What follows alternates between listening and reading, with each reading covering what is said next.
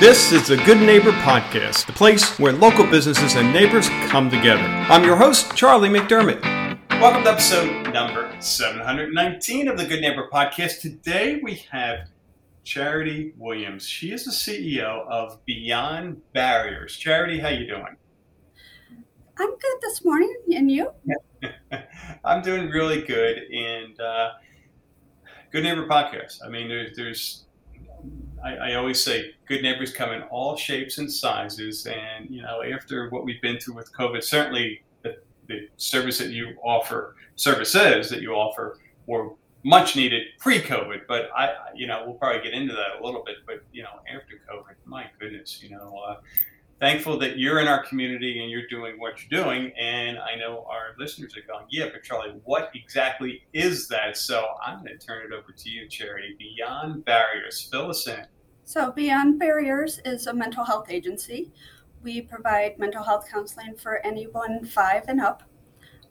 So we work with children, adolescents, and adults. We also work with couples and families, if that's the need.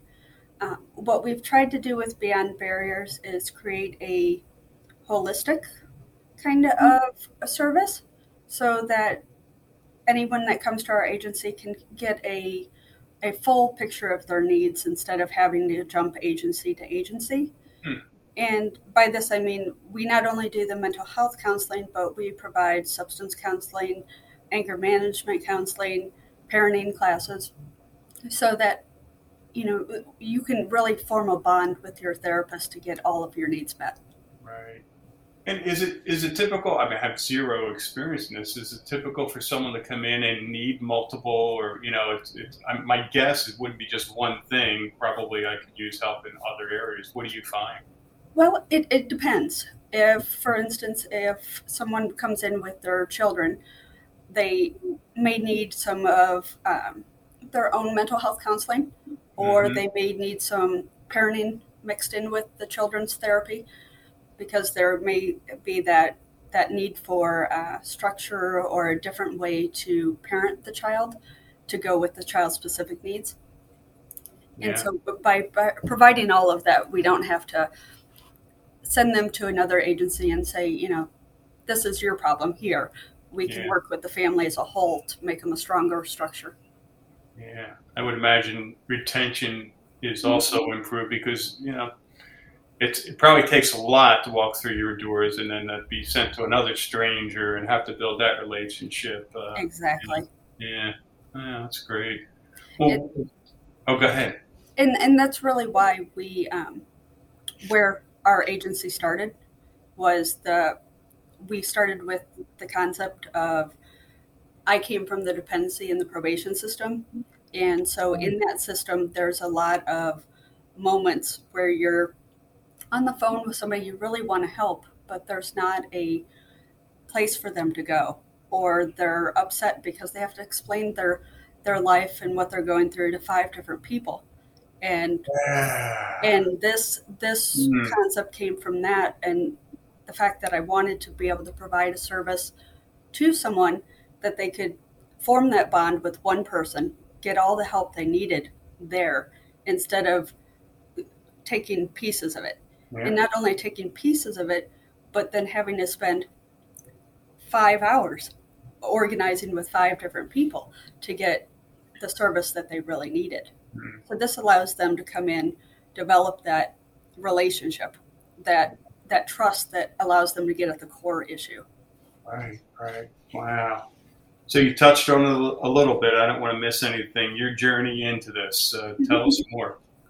So I spent about 20 years in working with both the dependency system and the probation system in one capacity or another. Not as a therapist, but just working in their areas, and felt that building of frustration when it came to not really being able to make a change for the people that wanted it. And so I was determined that after hearing meeting after meeting of people saying, somebody should do this, sitting back and going, I'm tired of hearing that, I'm going to do this. I'm somebody and I'm going to do something about it. Yeah. Yeah. Yeah. Good for you. So that became a stepping point for me because we have locations in Fort Myers and in LaBelle, and Mm-hmm. we're in those two locations because those are the two locations that I personally knew that I kept hearing that piece, and I wanted to make sure that the people in both communities felt supported and felt like they had someone to turn to. Wow. Good for you. How about when it comes to myths and misconceptions in your world there? What do you hear that you can speak to? There's a lot of myths in the area of mental health. There's a lot of whether it's with the older generations or even my generation and older, it it has that mentality that still that level of stigma that is Mm. being overcome, thank goodness, by the younger generation now. But that level of something is wrong with you if you seek mental health help. And it has nothing to do with whether something's wrong with you or not. Many of us have a either mental health through genetics or through a past trauma. And Mm. trauma happens to all of us, and we aren't all given the same life. So that extra support sometimes is needed. I'm a Yeah. firm believer that everybody needs it at one point in their life. I took the words right out of my mouth. There's not a human on this planet that doesn't go through a period of time where it's just we need, if nothing else, we just need to get it out, right? Yes. Yes, And exactly. ideally with a professional who's trained to help and Yeah. yeah, doesn't just throw, well, Charlie, just suck it up, Well, it's not Exactly. really helpful at the moment. Well, and one of the things, like when I'm working with a teenager, I tell them all the time, I'm like, mental health and having a therapist is that person that you can come tell everything to, and Yeah, you don't have to go back and look them in the eye over the Thanksgiving table. This is yeah, something that's private, and it doesn't have to go any further than this. yeah, yeah. Good stuff. Good message to get out there. All right, we're going to step away from the office and talk about fun. Not that you're not having fun there, but outside of work there, what are you doing for fun, Charity? Well, it's going to sound a little weird, but I do woodworking. Woodworking. I Oh, build wow. furniture. Wow, how cool. So I needed a balance for myself where I could feel a more instant uh, Yeah, yeah, seeing something physically turn. With mental health, it sometimes takes a little while. So with the woodworking, I can spend a weekend and really take that moment that says, okay, by the end of this weekend, I see progress in what I've done. all right, so we have a weekend kind of up here. What are you working on? Well, last weekend I built myself a new workbench. Uh, the next weekend, my goal is that it's something a little smaller, so it shouldn't take me all weekend. I am actually building. I have grandkitties, so their birthday's coming up, and I'm building them a large new toy Oh my to play goodness. with. How great is So, that? so Wow. something simple, but Yeah, I yeah, figured it gave me a taste without taking the whole weekend. yeah, yeah. How did you get into woodworking? I well, what? The first piece started about 2 years ago, Ah, and it started that month we were closed for COVID.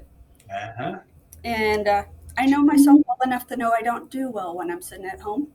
Yeah. So I had ordered everything on my to-do list from Home Depot, and plus a treadmill to get through that month. And Uh-huh. Home Depot brought me a semi full of supplies, Oh and my I goodness. spent the month kind of creating. And one of the things I had bought was a piece of live edge furniture, and or not furniture, but just a live edge slab. And I was going to make it for a countertop here at the office. Mm-hmm.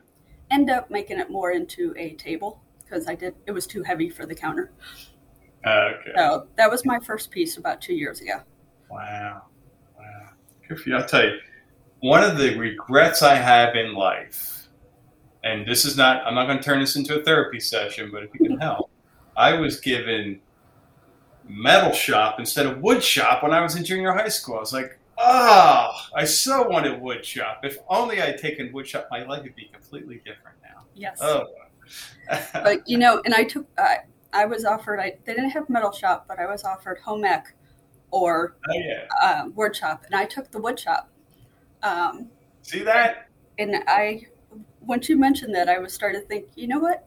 That table was not my first piece. My first piece was a little sign that says GNR on it. GNR. For Guns N' Roses. So that tells you how far back we're going. That's awesome. Well, I'm the same generation, so it hasn't been that far back. Please don't tell me. That's great. Love it. So how about Charity, when it comes to a hardship life challenge, what comes to mind, a period of time that you were challenged, you got through it, and now looking back, you can say, hey, because of that, I'm better for it, I'm stronger? Well, so I'm a single parent, and I came from a single parent.